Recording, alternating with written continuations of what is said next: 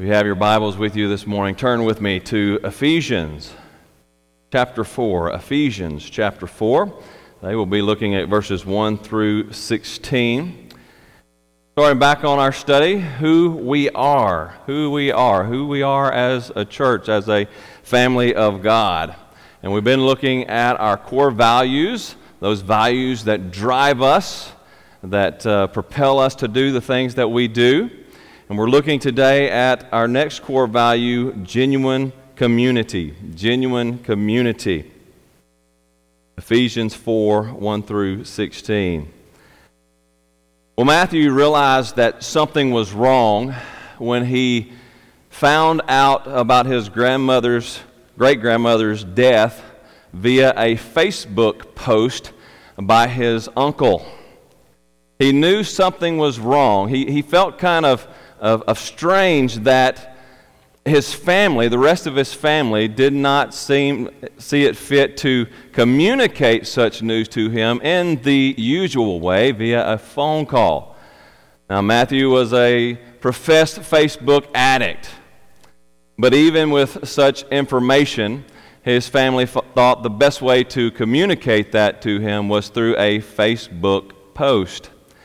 He knew things were wrong when his sister felt the best way to confront him about a concern that she had was by a Facebook message using emoticons to communicate her feelings.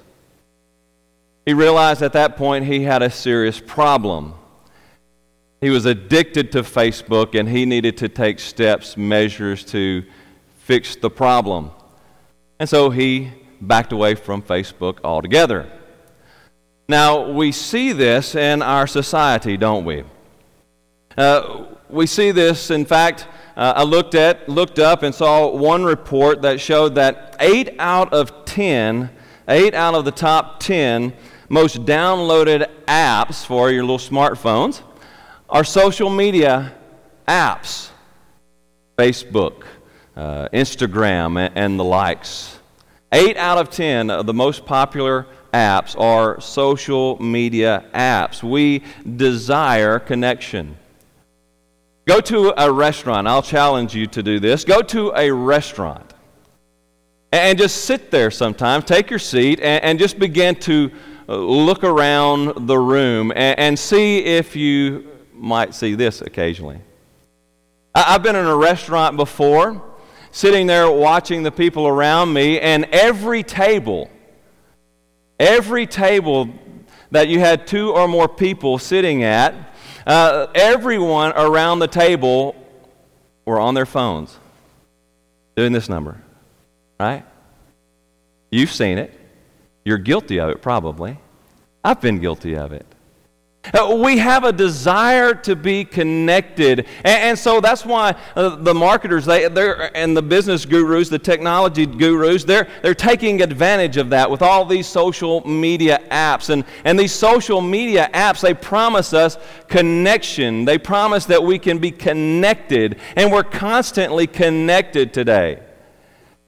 Especially the millennials and younger, you're constantly connected. You always are connected with people around you. Yet, here's the problem. Though the social media apps promise us connection, what do? They typically break our connection. Yes, we're connected to technology. We may be in some way, somehow connected to people around the world, but we can't connect to people right in front of us. We can't put down our phones long enough to carry a conversation with the person across the table from us because we're busy finding out what's going on with that person in New York or Seattle or wherever. The things that this world promises us to connect us actually disconnect us. But we as a species, we desire connection. We hunger for connection. We want to be connected with other people. In fact, God created us to be connected. When God created man, Adam, He looked at Adam and everything else in creation, he said it was good. But when he created Adam, he said, something's wrong. It's not good for man to be alone. Adam was alone in the world, and he needed companionship. He needed connection. And so Adam made Eve, so that Adam would have someone to connect to, a relationship to build upon. Oh, he had a connection with God, but he needed someone of his own species, someone like himself to connect to. We, by our very nature, we desire connection. But now the problem with all of this is that even as we desire connection, as God created us for connection, well, then sin came into the world. Adam and Eve decided they were going to disobey God. And they were going to do things their own way. So when they disobeyed God, what happened? They disconnected from God. Their relationship with God was broken at that point in time. And because their relationship with God was broken, now their relationship suffered brokenness. In Genesis chapter 3, God says to Adam and Eve, or he says to Eve, your desire shall be for your husband, but he will rule over you. Now, what that phrase is saying, we don't have time to break it all down, but what that phrase is getting at is now this unity, this relationship, this connection that Adam and Eve had before sin entered into the world, now that connection has been broken. Now there's conflict that enters in. She desires her husband. She desires to rule over her husband. But now her husband's going to rule over her. There's this conflict. There's this break in that connection that they had. And ever since that break in connection, we've been hungering, desiring for connection again. And by God's grace, He has provided a way that we can reestablish the connection that we so long for. And the greatest place that connection takes place, besides marriage, is in the church. It's in the church. God has redeemed us through Christ Jesus. He has redeemed us. He has reestablished our relationship with God, but He has also reestablished our relationship with one another so that when we come together as a community of God in His church, as His church, we can have that connection with others even here. So we value genuine community in the church where we can connect with others. And so we believe, this is our core value, we believe the gospel brings the lost back into a relationship with God and others, and so desire to live in genuine community with one another, loving one another, bearing one another's burdens, and encouraging one another as we grow in the faith with one another. Let me read that again. We believe, at First Pastorate, we believe the gospel brings the lost back into a relationship with God and others, and so desire to live in genuine community with one another, loving one another, bearing one another's burdens, and encouraging one another as we grow in the faith, and our faith in Jesus Christ, with one another. So we value genuine community. And today I want us to see what genuine community really looks like and pursue genuine community. Pursue genuine community over all other substitutes that this world has to offer. Over Facebook, over Instagram, over all of those things. So today in our text, we're going to see 4 attributes of genuine community. 4 attributes of genuine community. Before I read our text, let me just let you know where we are in Ephesians, because we're picking up right in the middle here. Paul, in chapters 1 through 3, Paul has worked out the gospel. Right? He has worked out the gospel. He's laid the foundation. You were dead in your trespasses and sins in which you once walked, in which we all once lived. Right? We were dead in our trespasses and sin, but God has made us alive in Christ Jesus. He has made us alive through the death, burial, and resurrection of Jesus Christ. Christ died in our place to save us.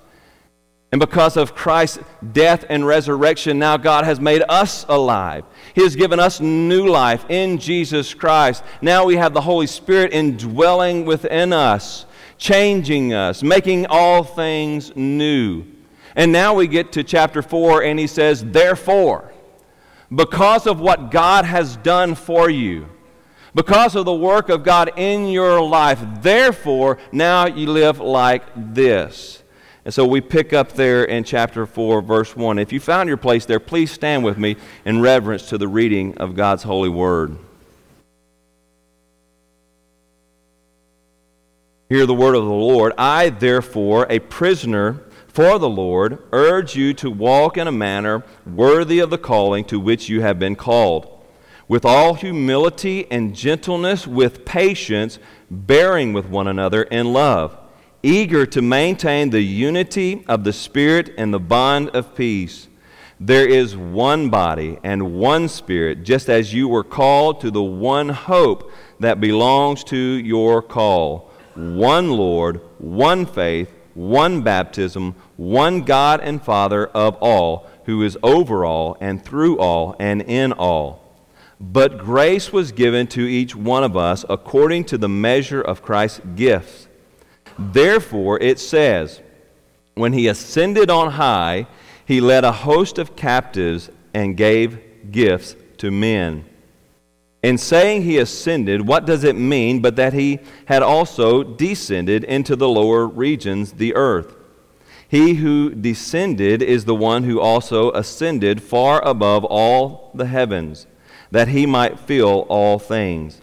And he gave the apostles, the prophets, the evangelists, the shepherds, and teachers to equip the saints for the work of the ministry, for building up of the body of Christ, until we all attain to the unity of the faith and of the knowledge of the Son of God, to mature manhood, to the measure of the stature of the fullness of Christ, so that we may no longer be children tossed to and fro by every wave and carried about by every wind of doctrine, by human cunning and by craftiness in deceitful schemes.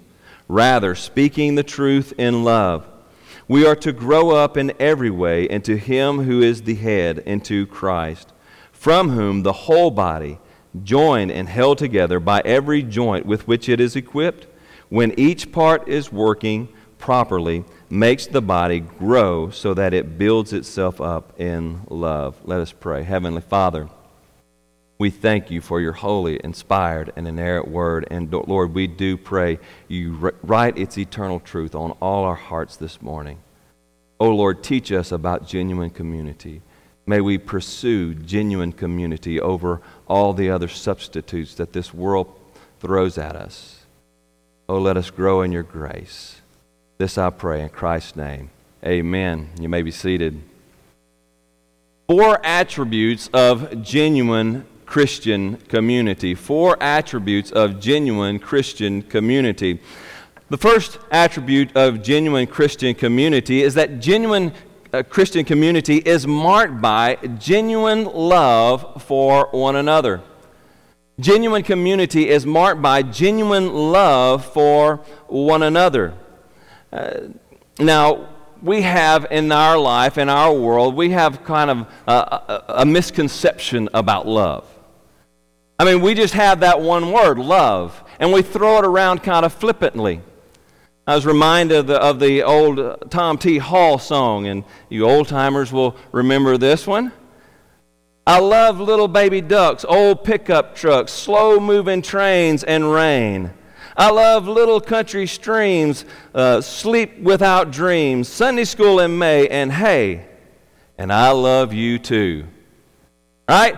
We love all of these things. We love pickup trucks. We love ducks. We love hunting. We love fishing. We love the grass in May. We really love all of these things.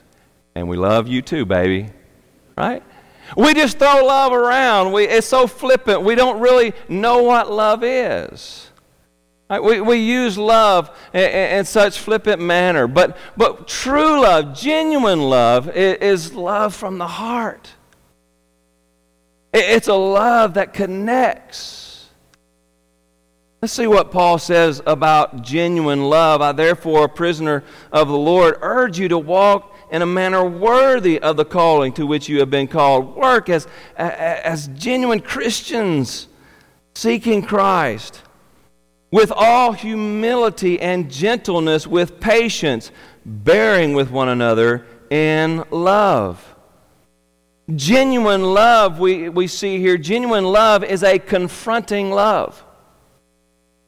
Genuine love is a confronting love. Right? It's not this kind of little fuzzy feeling type of thing. It's not about feelings. It's a commitment. And a genuine love is able to confront error. It's able to confront bad behavior. If you don't have someone who loves you enough to confront you when you're doing wrong, then that person doesn't truly love you. Genuine love is a confronting love, and we see it in the text. Paul says, look what he says, with all humility and gentleness, with patience, bearing with one another in love.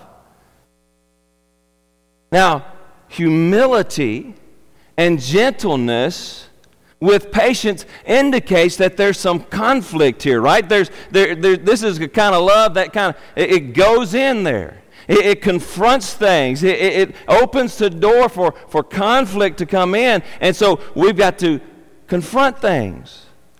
And notice how Paul says we have to confront things with humility, number one. As we love one another and as we confront one another when we're messing up, right? We don't just do it, hey, I saw what you were doing. You need to stop that, right? That's not the attitude. But it's an attitude of humility, understanding that, hey, we could be doing that same thing.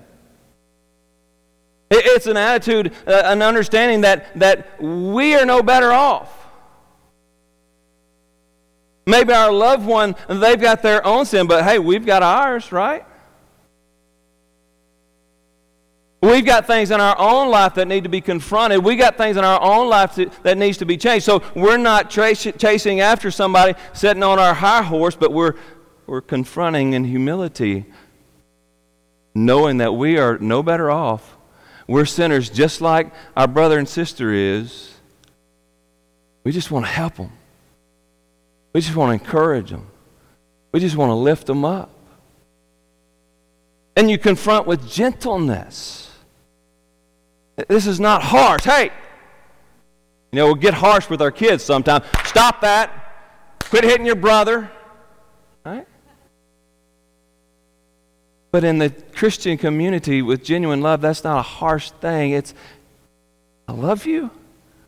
I see this in your life. And I'm afraid where it's going. Will you let me help you kind of change this?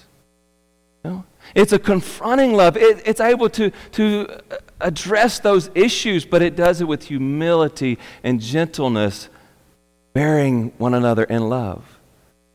So it's a confronting love, but it's also an enduring love. It's an enduring love. Notice he says with patience. With patience. Notice that, we grow at different levels. We grow at different rates. That means, especially as a new believer comes into the community, a new believer's not going to do everything. He's not going to act like that guy who's been a Christian for 40 years and been living the life for 40 years. Their lives are going to look different. And that young Christian is going to have a lot of struggles that they're fighting through and working through. And so it takes patience to say, hey, I see what you're going through. Let me pull you along and help you grow at your own rate. We don't need to get impatient and say, oh, no, you're just not coming along fast enough. You just get out of here, right? But true love, genuine love, It's enduring. It helps people through their struggles. It helps brothers and sisters in Christ through their struggles. You bear the burden, right? You bear one another. That's laborious. That's putting someone up on your shoulder, helping them through the fight. Genuine community is marked by genuine love. I have a good friend of mine. Now, I only have like 3 really good friends, really close friends. I'm an introvert, so I have a lot of friends, but I have just a few really close friends that we can just say whatever we want to with one another, and it's no big deal, right? One of those is a guy by the name of Tony Barris. Tony and I, we met in the Marine Corps. We were in motor T school together, and we were absolutely different. Tony is a Yankee from Illinois. I'm a redneck from Arkansas. But we met in California, right? Camp Pendleton. And absolutely different, but hey, we both had a love for 80s rock. And so we connected. We connected and we got to know each other, and we became best friends. I mean, there, especially in school, we never went anywhere without the other. I mean, we were just connected, we were close, and we had that kind of bond where if I saw him messing up, hey, Tony, man, come on. What's up with that? And he did the same thing to me. I mean, we would fuss and fight one another, and then we would go, have fun together. Now, we had that kind of relationship, and even today, we don't keep in touch as we probably ought to. If he walked in the door today, we could pick right up where we left off, and we could confront one another. We could tell one another, hey, you're messing up. And we have several times. He and I both have confronted the other when we've been messing up. Hey, you're messing up. You need to straighten up. But we've been patient and loving with one another as well. And that's the kind of relationship that we ought to be able to find here in the church. Even more so in the church as we come together in genuine community. Genuine community is marked by genuine love. And this is the kind of honest relationship we all long for. We all long for this kind of relationship. And is what we should find in the church. So, genuine community is marked by genuine love for others. Second, genuine community is marked by genuine unity of the Spirit. Genuine unity of the Spirit. Notice what he says here going on there. Eager to maintain, verse 3, eager to maintain the unity of the Spirit in the bond of peace. And he goes on to explain that in the next few verses. There is one body, one Spirit, right? We are all part of the same body, the church. And there's one Spirit in all of us. We all share the one Spirit, the Spirit of Christ, the Holy Spirit. The same Spirit lives in each and every one of us. Just as you were called to the one hope that belongs to your calling, one Lord. We have one Lord, Jesus Christ. One faith. One baptism, one God and Father of all, who is over all and through all and in all. We're all part of the same family. We are united in one family. Now, we understand that, as he says, eager to maintain the unity of the Spirit, that we see that within the body, within the church, there is diversity in the members. There's diversity in the members. That's why he says eager to maintain the unity. Because there's diversity. There's differences. And so when there's differences, there's always room for conflict, isn't it? All right?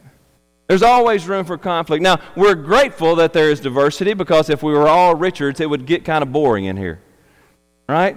If we were all the same, it would get kind of bland. If you're making a pie and you don't put in the salt, if you don't put in different ingredients, right? You just put in flour and water, it's pretty bland. You got to have the different seasonings in there to make it good. Any kind of food, you have to have different seasoning in there to make it good. That's the way it is with us. Thank God we're diverse. Thank God we're different. We all bring different gifts and different ideas and different ways of living to the table. We're diverse, but when diversity comes in, there's always that room for conflict because you have it this way. You think we should go this direction. This person thinks we go that direction, and someone else thinks we ought to go this other direction. And so we have all of these different ideas coming together. And so there's room for conflict, especially in our fallen world. But even as we come with our differences, we've got to come in eager to maintain unity because we are unified in Christ. We are unified. Even with all of our diversity, we are unified. We have one Spirit. The same Spirit that lives within me lives in you, Christian. It's not different spirits, right? It's the one God, one Spirit who lives in us, and He is uniting us together. So we have to build on that. We have to be eager to maintain that bond, even when conflict does enter in. It's okay that we fuss and fight every now and then. That's human. But we can't allow those fusses, those bickerings, those little fusses and fights to go too far, that it breaks our community together, our communion together. Think about it like this, a family. There's a common bond in a family, right? A family is flesh and blood. There's nothing thicker than blood, right? The family is that flesh and blood, and there's a bond that is there. Unfortunately, today, many families break, but the hope is that the family bond will be the most permanent bond. We're connected. Well, greater than flesh and blood is the Spirit of God. And the Spirit of God unites us together. And so, genuine community has genuine unity in the Spirit. You remember this hymn? And if you do, sing along with me. We are one in the bond of love. We are one in the bond of love. We have joined our spirit with the Spirit of God. We are one in the bond of love. Genuine community is unified in the Spirit. Third, genuine community is marked by genuine mutual service. Genuine community is marked by genuine mutual service. Look what Paul says there as he continues on in verse 7. But grace was given to each one of us according to the measure of Christ's gift. Therefore, it says, when He ascended on high, He led a host of captives and He gave gifts to men. He's quoting Psalm 68:18 there. In saying He ascended, what does it mean but that He had also descended into the lower regions of the earth? Now Paul's talking about Christ stepping out of glory. He descended to the earth. He came here and He dwelt among us. We saw His glory. We beheld His glory as the only glory of the Son from the Father. Jesus Christ descended to earth. He lived a life in perfect obedience to the Father's will. And then He went to Calvary's cross. He died on the cross for our sins in our place. And then look what He says there. He who descended is the one who also ascended far above all the heavens that He might fill all things. So Christ died for our sins, and then He ascended. He arose again. And He ascended on high, higher than all the heavens. In other words, He was exalted to the supreme place of power. He is King of kings and Lord of lords, and He reigns over all of creation. He ascended on high. And as He was raised again, as He ascended on high, Jesus inaugurated the new heavens and the new earth. God's kingdom has already come. The kingdom that we look forward to when this world is over with, the kingdom that God will establish when Christ returns, it's already begun. It's already started. It started when Jesus was raised again, and He sent His Spirit to live in us and to begin to change us into the image and likeness of Christ. We are already beginning to be renewed. We're already beginning to be made new in Christ. And so He says there, and He gave the apostles, the prophets, the evangelists, the shepherds, and teachers to equip the saints for the work of the ministry, for building up of the body of Christ. So as He was raised again, as He sent the Spirit to live in us, He gave us gifts. Part of that renewal, part of that making us new, is that He gave us spiritual gifts. He gave us spiritual gifts, and He gave us different gifts, right? He gave us individual gifts. We were getting individual gifts. So notice He says there's prophets, there's apostles, there's preachers and teachers. Right? Here I am, I'm the preacher. I have the gift of preaching and teaching. Shepherd, teacher. That's my major gift. That's what God has gifted me in. And so I stand here and I use my gift week after week after week for your benefit. Mary Beth has the gift of hospitality. And so when you come into our home, she makes everything. She makes sure you're comfortable. She makes sure you feel welcome. And when you come into the church, she's one of the ones that helps you feel comfortable and welcome because she has that gift. She wants people to feel welcome. There's people who have the gift of prayer. And so they meet regularly and pray together for the church. And they continue to move the church through their prayer. There's those like Robert Sanders who have the gift of evangelism. And they go out and they have a heart to share the story of Christ with others. And so we all have individual gifts. But even as we have individual gifts, we are mutually dependent upon one another. We are mutually dependent upon one another. I don't have the gift of hospitality like Mary Beth does. I depend upon her to use her hospitality for my benefit, for my growth. Each one of you who are members of the church, each one of you who are Christians, have different gifts. Whatever those gifts may be, you have a gift from God. Not just one, usually multiple gifts, 3 or 4, that really will stand out. And God has equipped you to use those gifts here. Not all can be preachers. Not all can be prayer warriors. Not all can be evangelists. Not all can be hostess. But we need all of those gifts coming together to work and function together. Paul uses the analogy of a body.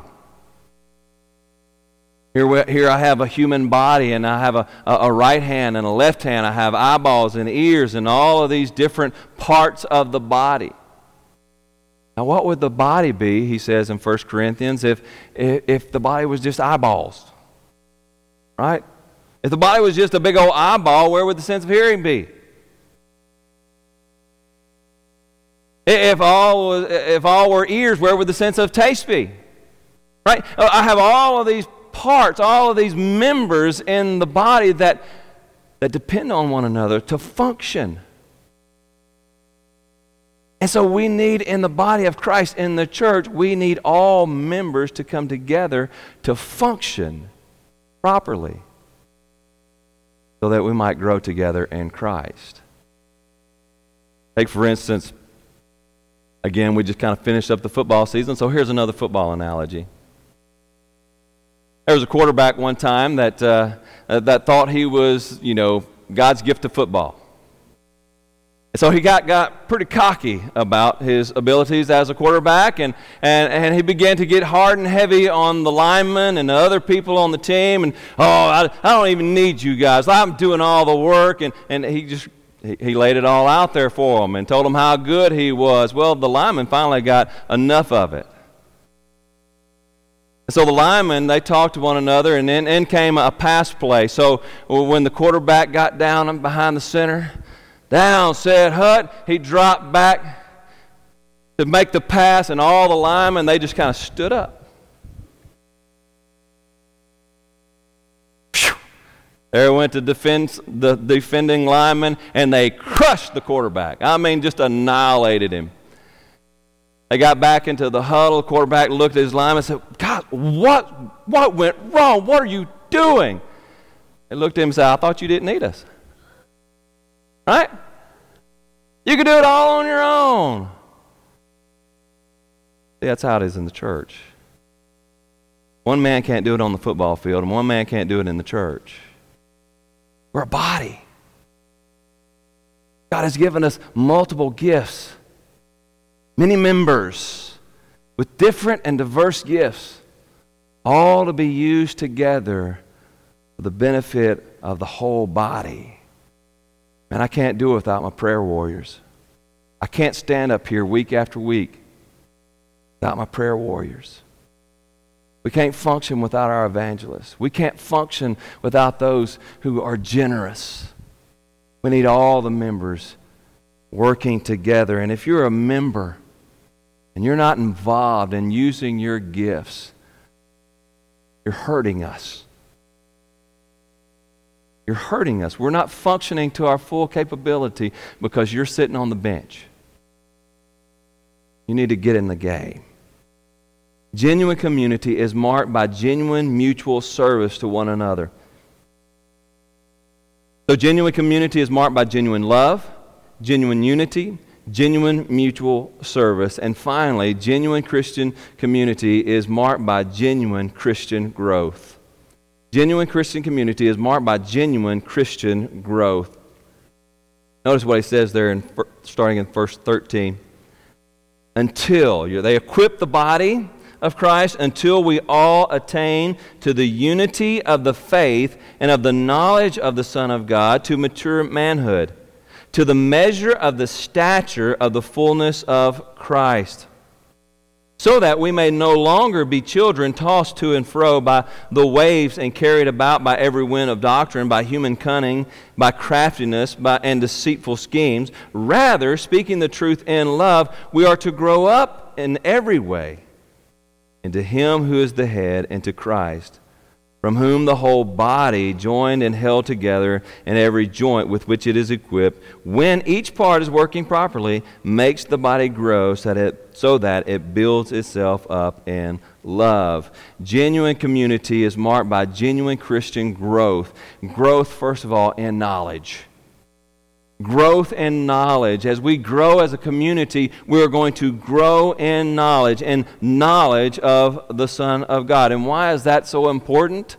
So that we're not tossed to and fro by every wind and every doctrine, by every scheme that comes around. Knowledge is power, isn't it? I mean, lack of knowledge is where the schemers are going to be. Lack of knowledge opens you up to deception. It opens you up as a target to schemers to come in and take advantage of you. And I never really like to go buy a car, because I'm really not a car guy. Just not. I don't know a whole lot. I know enough to get me in trouble usually. I can change the oil, I can rotate my tires, I can do those types of things. But I'm not really a car guy. And so if I go to buy a car, man, especially if I get one of those kind of car salesmen who like to take advantage of people, and I've met some of those, right? They could take advantage of me. And so if you don't know a lot about a car, you can get taken advantage of very easily. So what do? What do? When I began to look at cars, I began to go get educated. I began to grow my knowledge. I began to do a little research before I go visit the car dealership, so that I have some knowledge. And as we have knowledge, when we get to know something about the subject in which we're dealing with, then we are less likely to be deceived. You know, there are a lot of people who come in churches and try to deceive the church, and a lot of churches have been led astray. Did you know Mormonism came out of Christianity? Did you know the Jehovah's Witness came out of Christianity? Because a deceiver and a schemer came in and they sold a lie and led a host of folks into error. We have to have knowledge. We have to grow in knowledge. That's one of our chief reasons to be here together, to join together, is to grow in our knowledge of Jesus Christ. Grow in our knowledge of God. To grow in the knowledge of what God has for us and how God wants us to live. We have to grow in knowledge. Second, we must grow in stature. Grow in stature. That is in the fullness of Christ. Why are we called Christians? We're called Christians because we're followers of Jesus Christ. And to be a follower of Jesus Christ means that we're looking to Jesus as our model. We want to be like Him. We want to grow up to be like Christ. A few years ago, there was an ad campaign, Be Like Mike. It was Gatorade. Be like Mike. Michael Jordan was the big name in basketball. He was a big name everywhere. I mean, really. I mean, he was just crazy talented, right? A good guy, all around good guy, and he was so talented with the ball. And so Gatorade caught a hold of that, and they built that whole ad campaign, Be Like Mike. And there's a little slogan that went with it, Sometimes I dream that he is me. You've got to see that that's how I dream to be. I dream, I move, I dream, I groove like Mike. If I could be like Mike. All the kids wanted to be like Mike. Now think about that. To be like Mike, you have to get in the game, don't you? You can say, I want to be like Mike all day long, but if you do nothing but sit at home and watch Mike on TV, you're not going to be like Mike. Mike worked to get where he was. He worked hard to get where he was. If you want to be like Mike, you got to get in the game. If you want to be like Christ, you got to get in the game. You got to work at it. We are fighting old bodies of flesh that want to lead us down another path away from Christ. We got to work at it. We got to struggle against the body. We got to struggle against our flesh. We got to keep our focus on Jesus. And dear friends, it's hard to do that on our own. You can't grow as a Christian sitting at home alone, even watching that preacher on TV. As good as that preacher on TV might be, as good as Dr. Jeremiah is, you will not grow to the fullness of Christ sitting at home watching Dr. Jeremiah preach on TV. You got to be in church. You got to be with people. You got to be in community. You got to be with those who will love you and say, you're kind of messing up here. Can I help you? Can I help you get on track? You got to be in community with others. Genuine community is a growing community. And so if you're in community, you will be growing. You will be growing to become more like Christ. Genuine community is marked by genuine Christian growth. Are you growing as a Christian? Genuine Christian community is marked by genuine love, genuine unity, mutual service, and Christian growth. Or in our technological, those big words always mess me up. In our technologically advanced world, people are strapped to social media. Most of us, especially younger generations, we have a tendency to get strapped to our social media, our devices, in search of community. But all the technology in the world doesn't promise and doesn't deliver the kind of community that God delivers in the church. We value genuine community because in genuine community, people find genuine connection. Today, you may be here and you may be experiencing brokenness. You've come from a broken home. You come from a broken family. You've got broken friendships all around. You're lonely.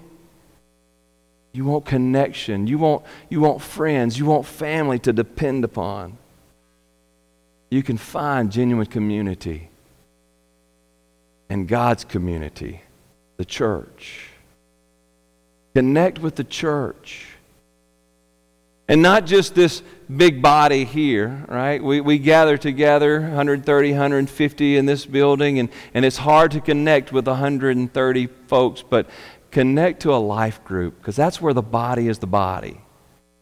That's where we get together and we begin to bear one another's burdens and grow together. It's in life group. We've got a life group that will fit you, that you will be comfortable in, that you can find that kind of connection, the connection you're looking for. Get into community, get into life group. We value genuine community. Now for some, you don't know community because your relationship with God is still broken. You're still at odds with God.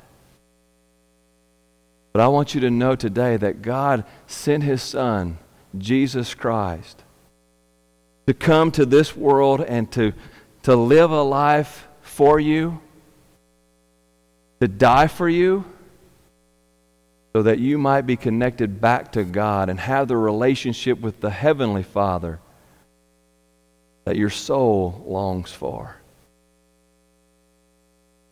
Before you can connect in the church, you have to connect to God through Jesus.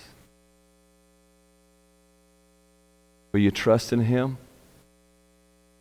Will you turn to Him today? There's nothing magical about it. There's no 5 steps to salvation. It's just this one thing. Trust in Jesus. Give your life to Him. And He will give you eternal life with Him and His family, the church. Oh, Heavenly Father, we thank You for the community that You have given us in Christ. Lord, we know we long for community. We long to be in relationships with others. And You've provided that path for us to give us renewed relationships that overcome the brokenness of this world. Oh Lord, may we get into community. May we get involved. And Lord, grow us together as Your people. Lord, if there's those today who do not know Jesus, Lord, turn their eyes to Jesus. Let them long for Him, connect to Him, so that they may know Your grace and Your love. This I pray in Christ's name. Amen. Stand with us if you will.